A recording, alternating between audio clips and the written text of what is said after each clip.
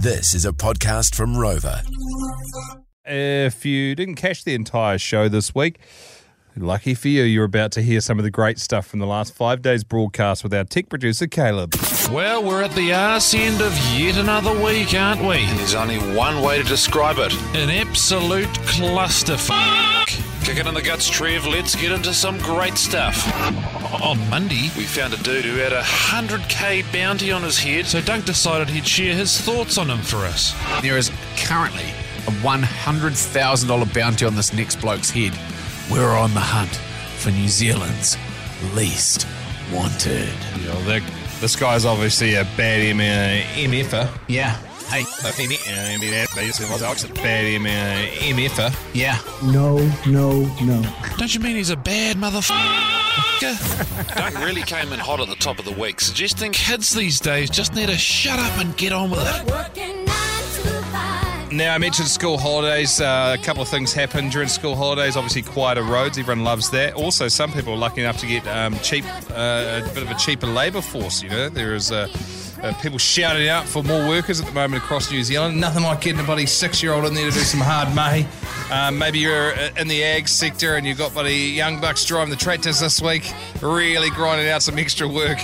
If you did something outrageous, because not so much focusing on child exploitation currently. Back to Dunk again, and he might have thought he was mad dog for his hard-hitting journalism, but he definitely had nothing on Stu. This poor bloke got his stuck in his zipper. Did you run it up the side? Did you run it up the top of the back? Or did you run right it up the underneath? middle of the shaft? Oh, Right up the man. middle of the shaft. What is the official word on how to back your pecker out of a zip? Don't know, but I couldn't do it. I spent 10 minutes trying to get it off in the bathroom after I could talk to myself, and it didn't budge, and I ended up, I snapped the front of the zipper off. Oh, my gosh, you were pulling that hard. I was like, right, I'm going to go out to the workshop now and confess up to what I've done. So I walked out there and asked the guys for a pair of side cutters. None of them wanted to know me, so like hospital was sort of the last resort. So I thought, if I just grab a die grinder, I might just be able to cut the front of it off. Like a Dremel. Yeah. Within like 1 second, it went from 0 to 600 degrees. So now you're zipped up and cooking it. Your tackle must look like a Shar-Pei dog to pull that much skin through. It was at that point I decided I've got to go to emergency. Checked in with the orderly and they asked if I'd had any heart trouble or trouble breathing. I said, no, sorry, I've got 3/4 of my cock stuck in my zip. Jay turned 180 degrees and jumped straight into the air fryer's a sick as bra camp with this yarn. Apparently you can just do anything and everything with this bugger. You know what? You can take an air fryer, bloody whack that in the back of the car with an inverter. There you go. On the run. Better living, everyone. Just go for a surf, come back to a little bit of roast pork ballet. Ballet.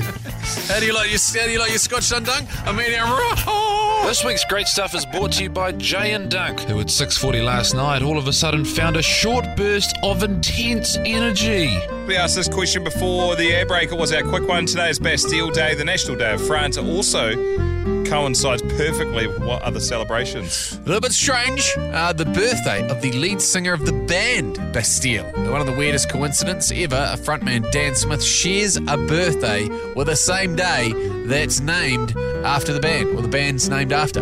They got one good song, that band, don't they? But if you close your eyes,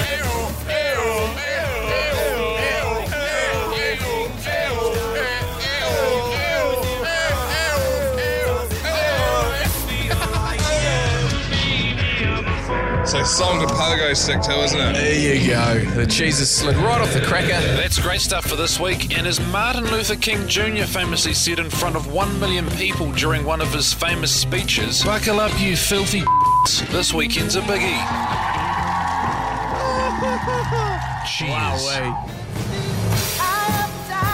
great work, tech producer Caleb. Geez, we're lucky to have him. And obviously, show boss Tegan. Without her, the wheels would have whistled past us on the motorway and we'd be wondering when the body's going to catch up.